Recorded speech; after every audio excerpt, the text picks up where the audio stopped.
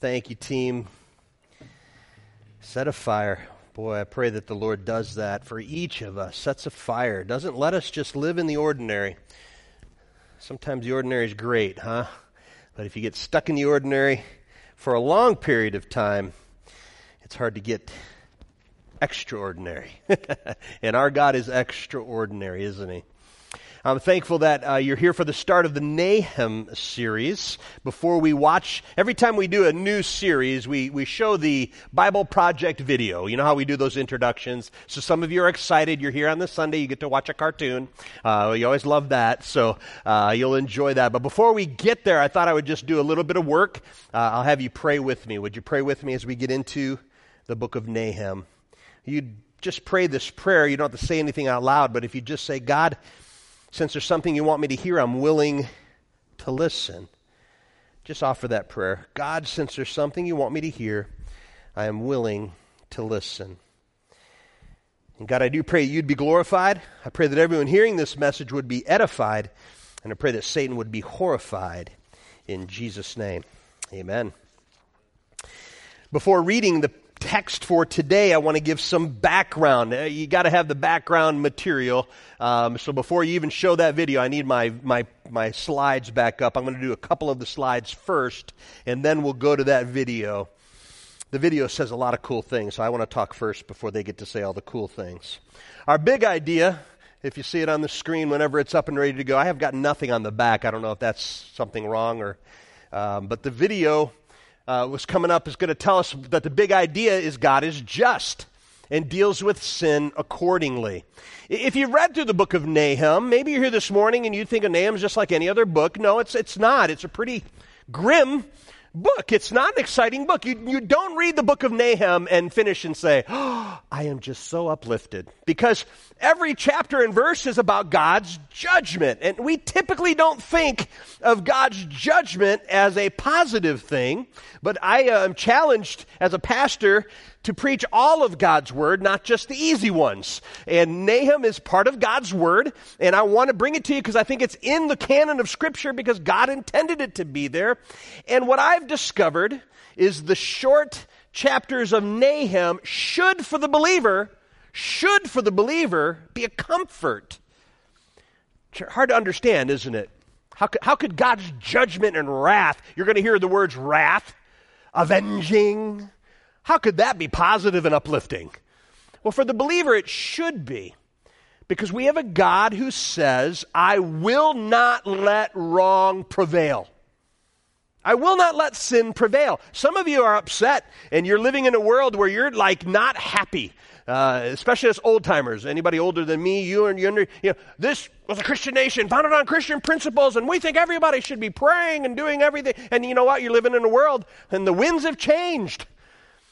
We can complain and we could moan and we could wish for the old days when the New York Times used to print the passage of Scripture that the nation was supposed to read. That actually happened. The New York Times used to print the passage of Scripture every week for people to read. I mean, you'd have your what's that little crossword puzzle people do? But you could also look up the Scripture and know that the whole nation's reading. That's where we were. We're not there any longer. So you have to make a choice. Am I going to pout and moan and groan and be miserable, or am I going to look to the character of who God is? Let me tell you, the worst thing that can happen is if you as a believer decide it's your job to fix it, and you're going to let everybody know how miserable they're making you feel, and you're going to let everybody know it was so much better in the olden days, and we're going to fight the system. Fight the system. No. I'm here to tell you, God lets us know in Scripture, He will deal with the wrong. He'll deal with the wrong. It's His job. All right, if you're willing to go there with me, raise your right hand. Just raise your right hand in the air, and everybody just say, it's not my job. I know it. Some of you, you have a hard time of giving up power of the control of the whole universe. I know. You're like, I don't want to say that, but it's not your job. And God makes it clear that bad people will do bad things. And He, the Lord God, will make sure that every sin is punished. Not my job. I'll abdicate that role, thank you, Lord. So we're going to learn that by reading through the whole book of Nahum. Nahum's a prophet. Let me quickly give you this. Who's Nahum? Nahum is a prophet from the region of Judah. Don't forget the tribes in the northern and all this stuff had happened, and there's captivity happening right now. The Assyrians have taken over, and they're a terrible, mean group of people. When they rule over you, they make it miserable for you. And so most of Israel is in this terrible time that Nahum rises up as a prophet. The Bible says he was an Elkoshite, which means he's from Elkosh, but we have no idea where Elkosh was. We have not found Elkosh yet. And that's what's fun for me. I'm telling you, I don't get nervous when somebody says, well, the Bible says that he's from Elkosh, and we haven't found the ancient city of Elkosh, as if that's some reason to disprove Scripture. Just wait. There's shovels hitting the dirt over in Egypt and Israel all the time. And every time a shovel hits the dirt, new things are found. And can I tell you this? Nothing has ever been found that disagrees with Scripture. It only confirms. So I'm not afraid. Let them dig. One of these days you're going to hear in the news, they found the ancient city of Elkosh. Who knew? We know. Actually, we don't know where Elkosh was. Honestly, if you look at Scripture, I think the thing that makes most sense to me is, have you ever heard of the city of Capernaum? Capernaum? That actually means the city of Nahum. Capernaum. It actually means the city of Nahum. It could be Capernaum, which would be up in Galilee, but we don't know. So we just don't know where Elkoshite is or Elkosh is, but he's an Elkoshite. And he's a poet. Got to love these Old Testament prophets who are also poets. And so he writes in a very poetic style, but he's a prophet. And he wrote the book around 650 BC. This is 100 years after the book of Jonah. Jonah was sent to the same town and told to preach the gospel, and the people would repent. He didn't want to go. He did go. They did repent. His worst nightmare is these terrible people came to faith in Christ. Or not Christ yet, in God. They came to faith in God. And so Jonah's an upset prophet. He didn't want these evil, ugly people to be right with God. He knew it. And he even says, God, I hate it that you're so patient and kind. Right? None of us should ever feel that way about God. So this is 100 years after Jonah came and preached and the people repented. And guess what? Not only have they gone back on that faith, back on that promise, they're worse than they ever been. Their evil has doubled. And so the book of Nahum is written for Nahum to come to God's people and say, yes, you've been conquered and living under this authority all these years, but God hasn't forgotten their sin, and God will call them to account. Not your job. Some of y'all need to do it again. Raise your right hand. You didn't mean it the first time you said it. It's not my job. Now, you're going to mean it by the end of this sermon. It's not our job. God says, I've got this. His theme is God's judgment on the town of Nineveh. Remember, Jonah went to Nineveh? By the way, in the 17th century, they had not found the city of Nineveh, kind of like we haven't found Elkosh yet. And people would actually say, oh, we've never found the town of Nineveh. The Bible's just made up stories. And then 1845, shovel hit the ground. They found the ancient ruins of Nineveh. Nineveh was the head city, the chief city of the Assyrians. And so now what we've got is Jonah went. We know what happened. We're 100 years later. God's people are being tormented. And Nahum shows up as a prophet to tell of God's judgment on Nineveh, but for God's people's sake. This is why we have to preach through a book like Nahum. Not to, so many people get caught up on the fierceness and the wrath of God. Don't forget, this is for God's people to know God is in control. We walk away from this story of judgment, we should feel comforted. Let's roll the thing on Nahum and watch the Bible Project's good job they do on introducing the book. Happy cartoon time.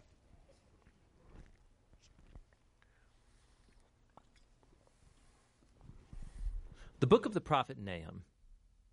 This short prophetic book is a collection of poems announcing the downfall of one of Israel's worst oppressors, the ancient empire of Assyria, and its capital city, Nineveh. The Assyrians arose as one of the world's first great empires, and their expansion into Israel resulted in the total destruction and exile of the northern kingdom and its tribes. The Assyrian armies were violent and destructive on a scale that the world had never seen before. And so Israel and its neighbors were awaiting the downfall of Assyria, which eventually came in the year 612 BC. The Babylonians rose up and began a rebellion that overtook Nineveh and brought down the Assyrian Empire. And so chapter 2 depicts the fall of Nineveh in vivid poetry, and chapter 3 then explores the downfall of the empire as a whole. But this book isn't just an angry tirade against Israel's enemies. The introductory chapter shows us that there is way, way more going on here. The book opens with an incomplete alphabet poem that begins by describing a powerful appearance of God's glory. It's very similar to how the previous book, Micah, began and how the next book, Habakkuk, is going to conclude.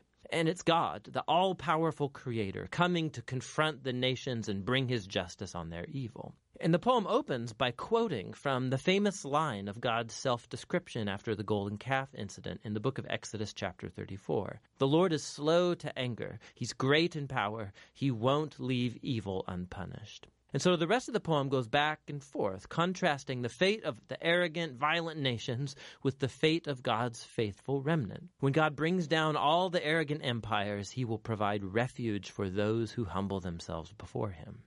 Now, here's what's really interesting, is that you thought this book was only about Assyria, but Nahum actually nowhere mentions Nineveh or Assyria in chapter 1. And when he describes the downfall of the bad guys, he uses Isaiah's language about the fall of Babylon, which happened much later in history.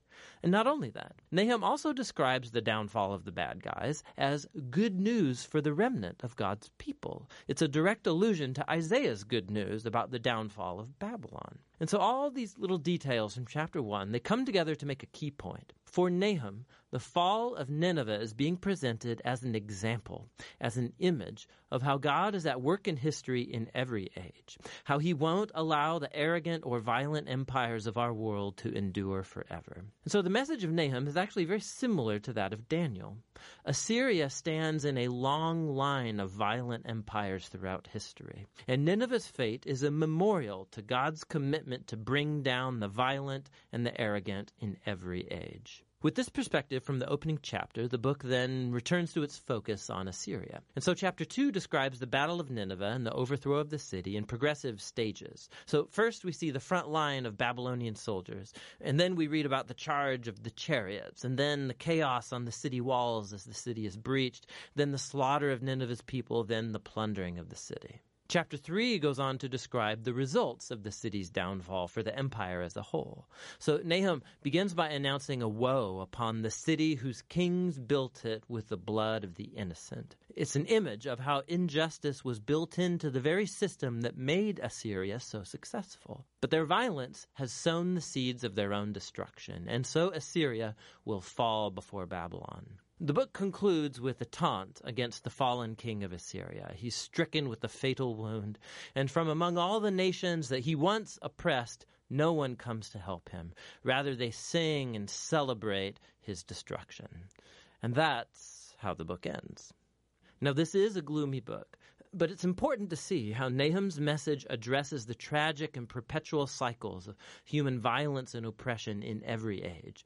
Human history is filled with tribes and nations elevating themselves and using violence to take what they want, resulting in the death of the innocent. And the book of Nahum uses Assyria and Babylon as examples to tell us that God is grieved and that he cares about the death of the innocent, and that his goodness and his justice compel him to orchestrate the downfall of oppressive nations. And God's judgment on evil is good news, unless, of course, you happen to be Assyria. Which brings us all the way back to the conclusion of that opening poem in chapter 1, which tells us that the Lord is good and a refuge in the day of distress. He cares for those who take refuge in him.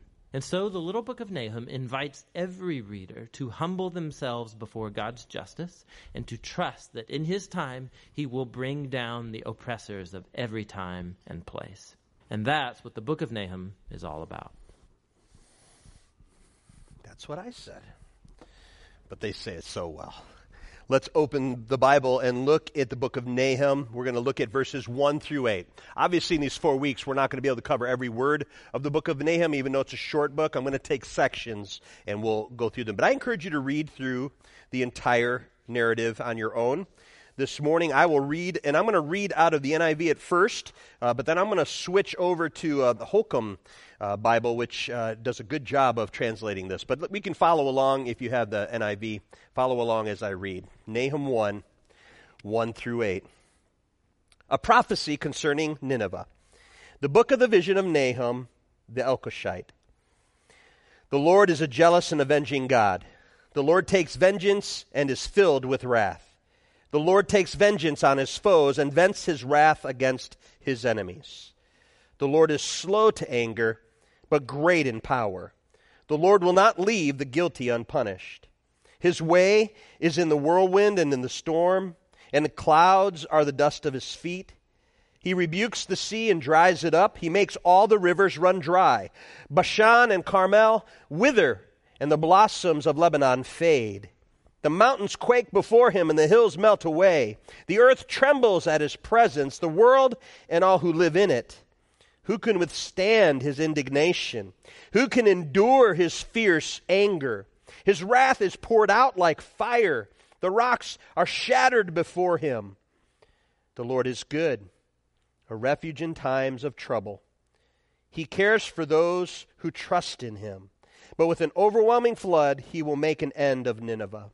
He will pursue his foes into the realm of darkness. Wow, I love that. To the realm of darkness.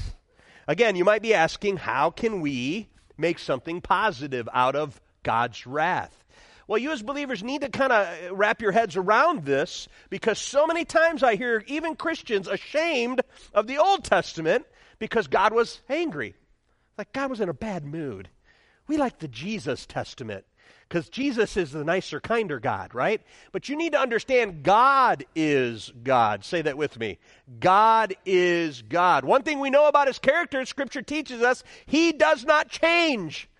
From age to age, he remains the same. It is not that Jesus came and God was in a better mood. God is God. You need to understand who he is. I'm afraid that in our culture today, we're so hesitant to look at the Old Testament and see the wrath of God, and we only want to focus on the happy, positive things, that we mislead people. People, I don't want to lead you astray. You need to know God. And God is God, and he is a God of wrath, and he will not let sin go unpunished. So don't delay. Don't hesitate. God's wrath will take place. His patience is how we're enduring still yet today. But his patience will not be forever. I wish I had it today. I didn't do it. I don't know if it's even safe. I was going to put one of those propane burners. Is that bad to do inside, anybody? Would that be bad? Is that like going to make us pass out or something? I didn't do it because I was afraid I would, I don't want people passing out. But I was going to put a big propane fire and a big pot. We have a pot downstairs. I should have brought it up. It's a big silver pot, this big. I don't know. Oakwood used to do some soup something, or I don't know what it was. It's a huge pot. I thought about putting water in it and putting it on that fire and letting it sit there as a visual for you today. Because when you put a big pot of water on a fire, it doesn't boil right away, does it? And it's true. I've been in the kitchen before. A watched pot never boils. If you watch it, it never boils. And I was going to put it on that fire and let you know that this is an understanding of God. God is being patient. Still yet, he's being patient.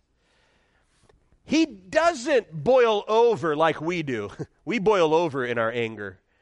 God doesn't do that. But don't get us wrong. He will boil. When we boil over, we just get in hot water. Amen? Anybody boil over and you end up in hot water? You don't want to do that, right? God never boils over. He's never abusive. But he is God. And you cannot forget that. That is key. Nahum teaches us this fact that God is going to punish all sin. So let's move forward and talk about verses 1 through 8. I'm going to switch over to that Holcomb Bible. If you haven't got that, you can get it online and read it. Some of the words I'm going to use, I like the way that they translated this. Number 1, 8 characteristics of a comforting God. Where do you get comfort out of this passage? Well, there's 8 things that the Bible tells us about the character of God that should bring you and I comfort. Number 1, God is jealous. Verse 2, the Lord is jealous. You know, I like the word zealous better than the word jealous. I understand it and it's scripturally correct, but we've ruined the word since this time. Humanity's emotions kind of overruled this word jealous. When we think of the word jealous, we think of a human emotion, suspicion, distrust, rivalry, or the fear of loss. So when we use the word jealous, you put it in a human context, and all of a sudden God looks pretty needy and pretty weird, pretty creepy, right? You're like, God is a jealous God. Well, that means he's afraid of losing you. Friends, don't leave here today thinking that God is jealous of you because he's afraid of losing you. I love the song, He is jealous for me.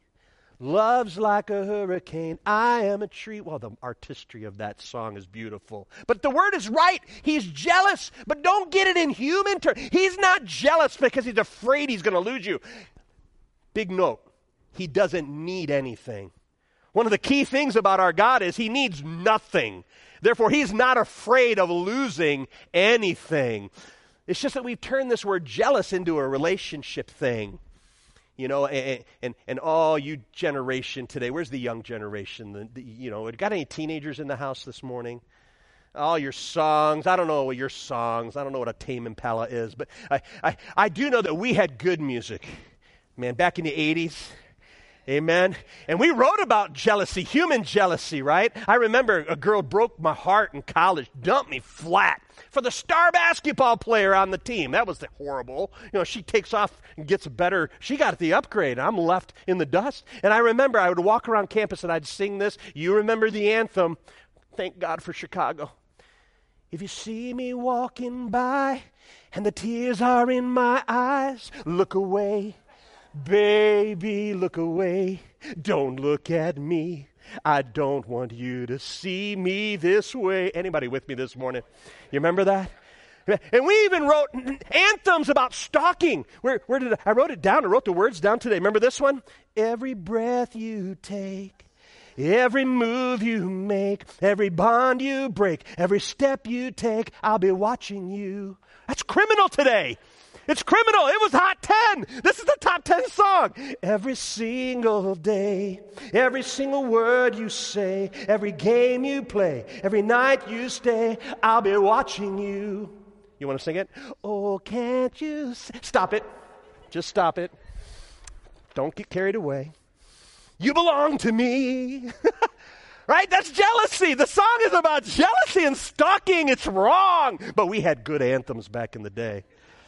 That's why I don't like the word jealous, although it's the right word. Don't get me wrong. Don't leave today and say the pastor thinks the Bible's wrong. No, the Bible's right. We ruin the word by humanizing it. To deify the word jealous, it's more like the word zealous. He is all over wanting you to stay in a relationship with him. Not that he needs you. It's more like the illustration I read this week in a commentary was like a father who has this young child and they're near a snake that could harm them. What's the father's thought? Well, deified, it's jealousy. It's not that he's afraid about a relationship with his child. He's jealous. He doesn't want the child away from his care because he knows the child's going to get harmed. That's the kind of jealousy God has for you and me. Yes, he is jealous for me. But not like a weird relationship with a fear of loss. It's not that. He's jealous for you. He doesn't want you to have any gods before him because he knows it will harm you. He's like a loving father who wants to keep you close, but not in that stalking, weird way. Human love, no. It's a God love who cares so much that they use the word jealous here, which I like the word zealous better. His concern is not that he will be hurt, but that we will be hurt away from him. Isn't that different than human? Human jealousy is, you're going to hurt me. It's all about, I don't want to be hurt. But God's jealousy is not about him being hurt. He's concerned that you would be hurt. So he's jealous for you to stay close to him. The second thing, right in the same verse 2, the Lord's jealous. He's an avenging God. I like this one because today we've got the Avengers. Right? You watch the movies with the Avengers. What are the Avengers? These I don't know if they're all superheroes. Some of them are just rich people. It's like Batman. The difference between Batman and Superman. Superman's got supernatural powers. Batman's got a lot of money and a really cool belt. And we can probably relate more to the Avengers that are just able to buy cool toys, right? But their goal and mission is this word avenging. What does that mean? Avenging is a wrong done to the defenseless and weak. That's what God's talking about here. He's going to avenge his people who were defenseless and weak, and the Assyrians came and took them. So God is going to be an avenging God because he cares about the defenseless and the weak. God is avenging for his people, this passage tells us, but also it's against his enemies. And I think that's where I would point out to you, don't be an enemy of God. Have you made peace with God yet? Don't remain an enemy of God because, yes, he is patient and he is loving, but his patience is coming to an end. Not like the pot that's going to boil over and he's going to all of a sudden lose its top. He's going to boil over. No. But the fire is there and it's heating up. And eventually our God's going to say, enough. Don't be an enemy of God today. He is avenging for his people, but he's against his enemies. And that's where the next thing comes up. It says that he is wrathful. I like the Holcomb because the Holcomb says the Lord is jealous and avenging, the Lord takes vengeance, and is fierce in wrath. Fierce in wrath. How could that be comforting to you and I, to know that God is fierce in wrath? Well, it's interesting, the word Baal, you've heard Baal in the Bible before? That word actually means the word Lord, not L-O-R-D, all capitalized. Whenever you're in the Bible and you see the word Lord and it's all capitals, L, capital O, capital R, capital D, that Lord means Yahweh. That's the official name of God. But when you see Lord, just capital L, then O-R-D, that means master or over. And this word fierce in wrath has that play on words of Baal, Lord, and you need to know God is Lord. God is master over everything. Probably many of you are teachers. I know, Aaliyah, you would understand. It's frustrating if you're a teacher in front of a classroom and they don't respect you and they don't do what you say, right? Wouldn't it be awful? And as the Lord of the class, you're tasked with being in charge. And so your anger burns because they're being disrespectful. Let me put it into an easy term. How many of you are parents in the room? As a parent over a child, don't you burn when you're being disrespected and they're not listening to you, they're not obeying you? If you're an owner of a company and your employees do not listen to you and do it, you understand what I'm trying to get at here. What the Bible is telling us here through Nahum is God is Lord. And so when people disobey and do not honor him, they dishonor him. Yes, he is a God of fierceness and wrath. How does that comfort us? Well, again, living in our world today as a believer, you might say it's not fair. You know, I don't like the way I'm put in a corner and I can't say anything about God in a workplace, or I might be, and you might be upset that the world isn't like you'd like it to be, but I would tell you this, trust in the Lord. He's going to make all things right. He is the God that's fierce in wrath and will deal with those things. Wrathful does not mean he's out of control or blows his top. So when we read through Nahum, people are going to ask you, what about the God of the Old Testament who is vengeful and wrathful? And they say all those things like they're negative things. You need to come back and say, no, they're there to reassure us that God will deal with it. That's why this whole series is called Just Love. Everybody say just love. Not just love, right? It's not like the Beatles song, right? What is the love song? All you need is love. Bum, bum, bum, bum, bum. All you need is love, love. Love is all you need. Not really. If it's human love, that's not all you need, right? The Bible is telling us that our God is a God that does not blow his top. He's never out of control, but he is a God of wrath. Then we follow up with the verse we like to hear, he's slow to anger. Isn't it good to know that God is Lord and will judge, however, he's slow to anger? Those two things should comfort you and comfort me. And I want to point out something. Jonah went and preached the word. The people repented and then went back to their sinfulness. And it's been 100 years. Those religious people are like, God, how come they're prevailing? It's not fair. It's not right. We're good people and they're the bad people. Why are they winning? For the same reason you and I should be grateful that the Lord is patient with us. Even though the Assyrians were awful people, for 100 years had gone against God, God is slow to anger. But that does not mean he will not act. We should be grateful that our God will act, but he's patient, slow to anger. He doesn't boil over. We boil over, end up in hot water. But the very next words are, God is very powerful. Let me read it again. Verse 3, the Lord is slow to anger, but great in power. So friends, I love how the prophet was making this clear. Don't get him wrong. Don't just say, oh, he's slow to anger, so he'll never. No, he will judge sin. And there's something in us that wants wrong to be made right. Amen? I don't know where you were. Some of you weren't even born yet. It's hard to even imagine. My son Joshua wasn't even born on 9/11 when it took place. He wasn't even born yet. But we can all, those of us who are around, do you remember that evening after the tragedy? Do you remember the president got on that load of rubble? Somebody handed him a bullhorn. There was thousands of people on New York streets. And he grabbed the bullhorn, he started talking. Remember, you could hear the guy in the back yell, "We can't hear you!" You know, I don't know who that guy was. He should have been the speaker. You could hear him. Well, "We can't hear you!" And what did the president say without missing a beat? Well, the people who did this are going to hear from us soon. And all Americans went, yes. Not that because we loved violence, because we seek justice, don't we? Don't we seek justice? And when the wrong prevails, oh, we hate it. It burns us. That's why movies like The Avengers sell millions of tickets, because it's a story of the hopeless and the helpless having somebody avenge them. And this is what Nahum's about. It's not just God is angry, God is wrathful, God is fear. It's not that. It's in the context of he's going to make things right. And sin will be paid for.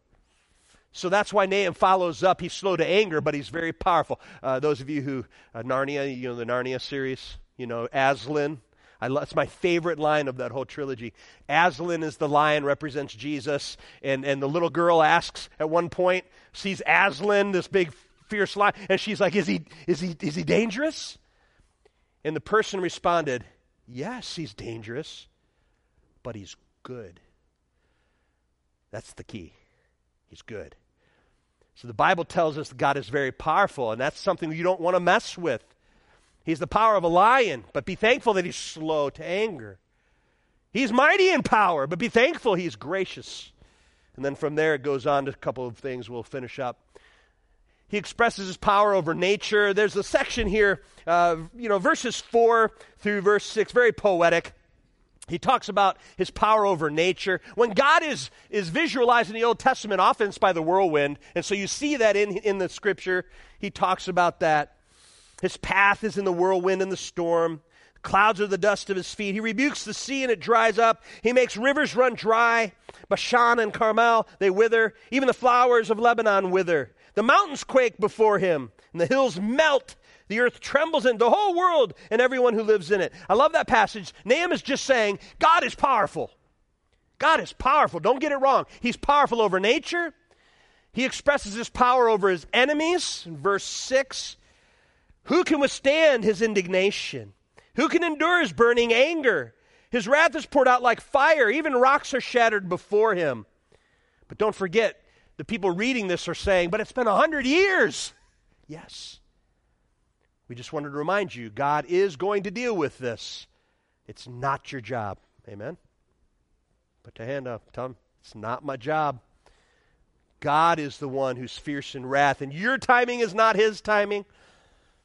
We have a hard time imagining 100 years. I won't even be here to watch it.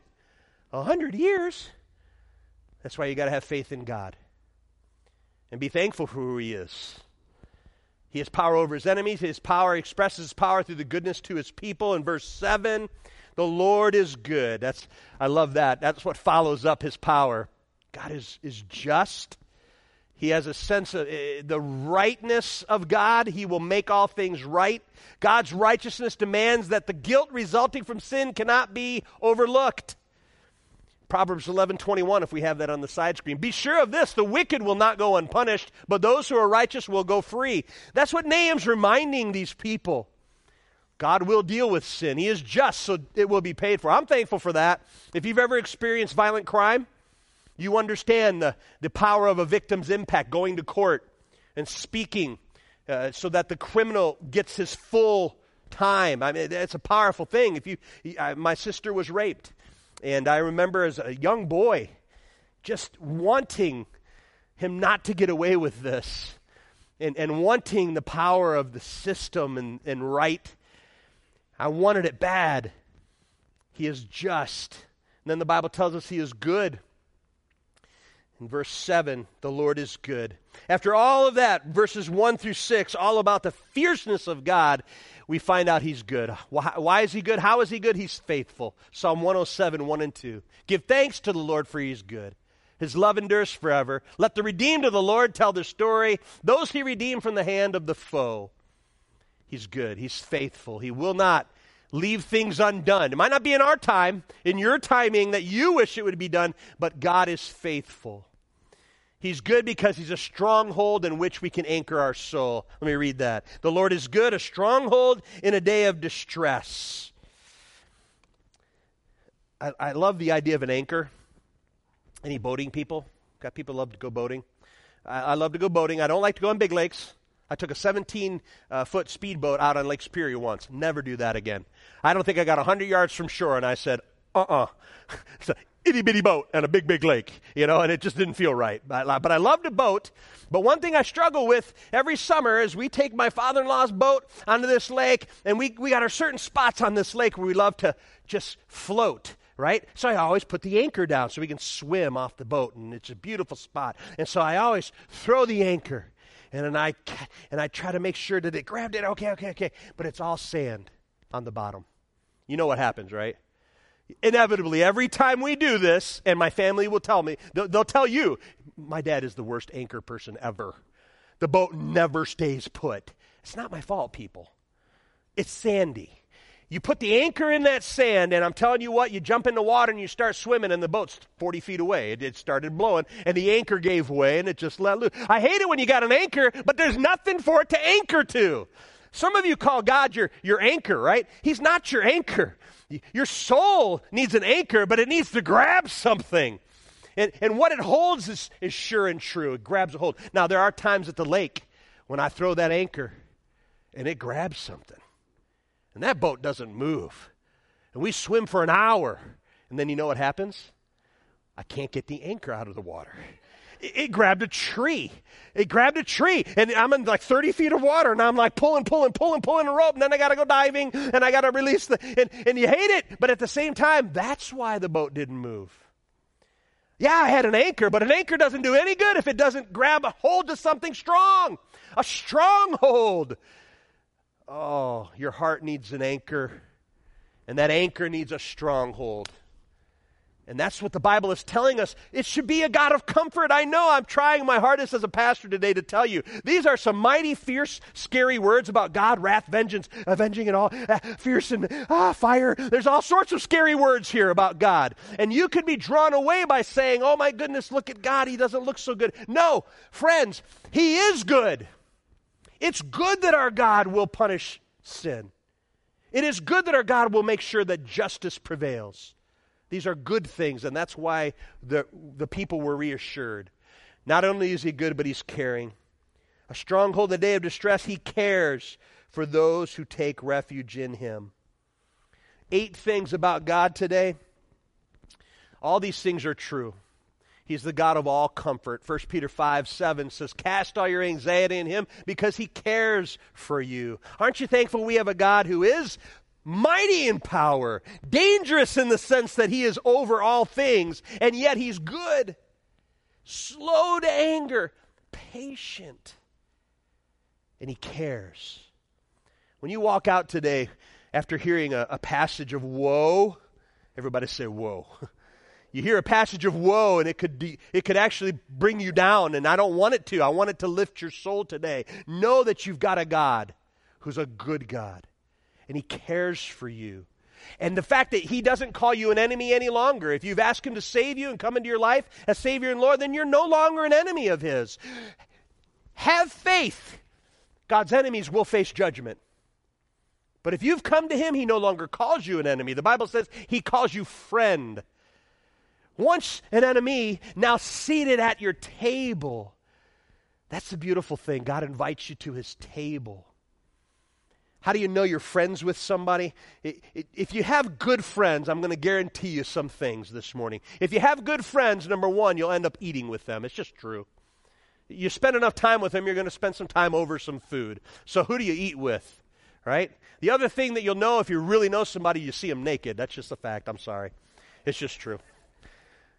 God sees you naked, friend. He does. You are laid bare before him. And he invites you to his table as a friend. No longer enemies, but accepted. When you read a passage like that, it should give you comfort to know, number one, you'll never face that wrath. Amen? You can know that today. I hope you do know that. You'll never have to face that wrath. The Bible says in the New Testament, for there's no condemnation for those who believe. If you believe today, you can read this passage and say that is my God. He will avenge sinfulness. And his wrath is fierce and nobody can stop it. Rocks break in front of it. I love that. It's a Thor thing. You know, it's like you can see Thor, but God's much bigger than that. The mountains melt away. That's my God, but he's also good, loving and kind. Well, that's just the start of the book of Nahum. I hope you'll stick with us, keep reading it, and you can read it and know that these things that are kind of scary are also positive things for us.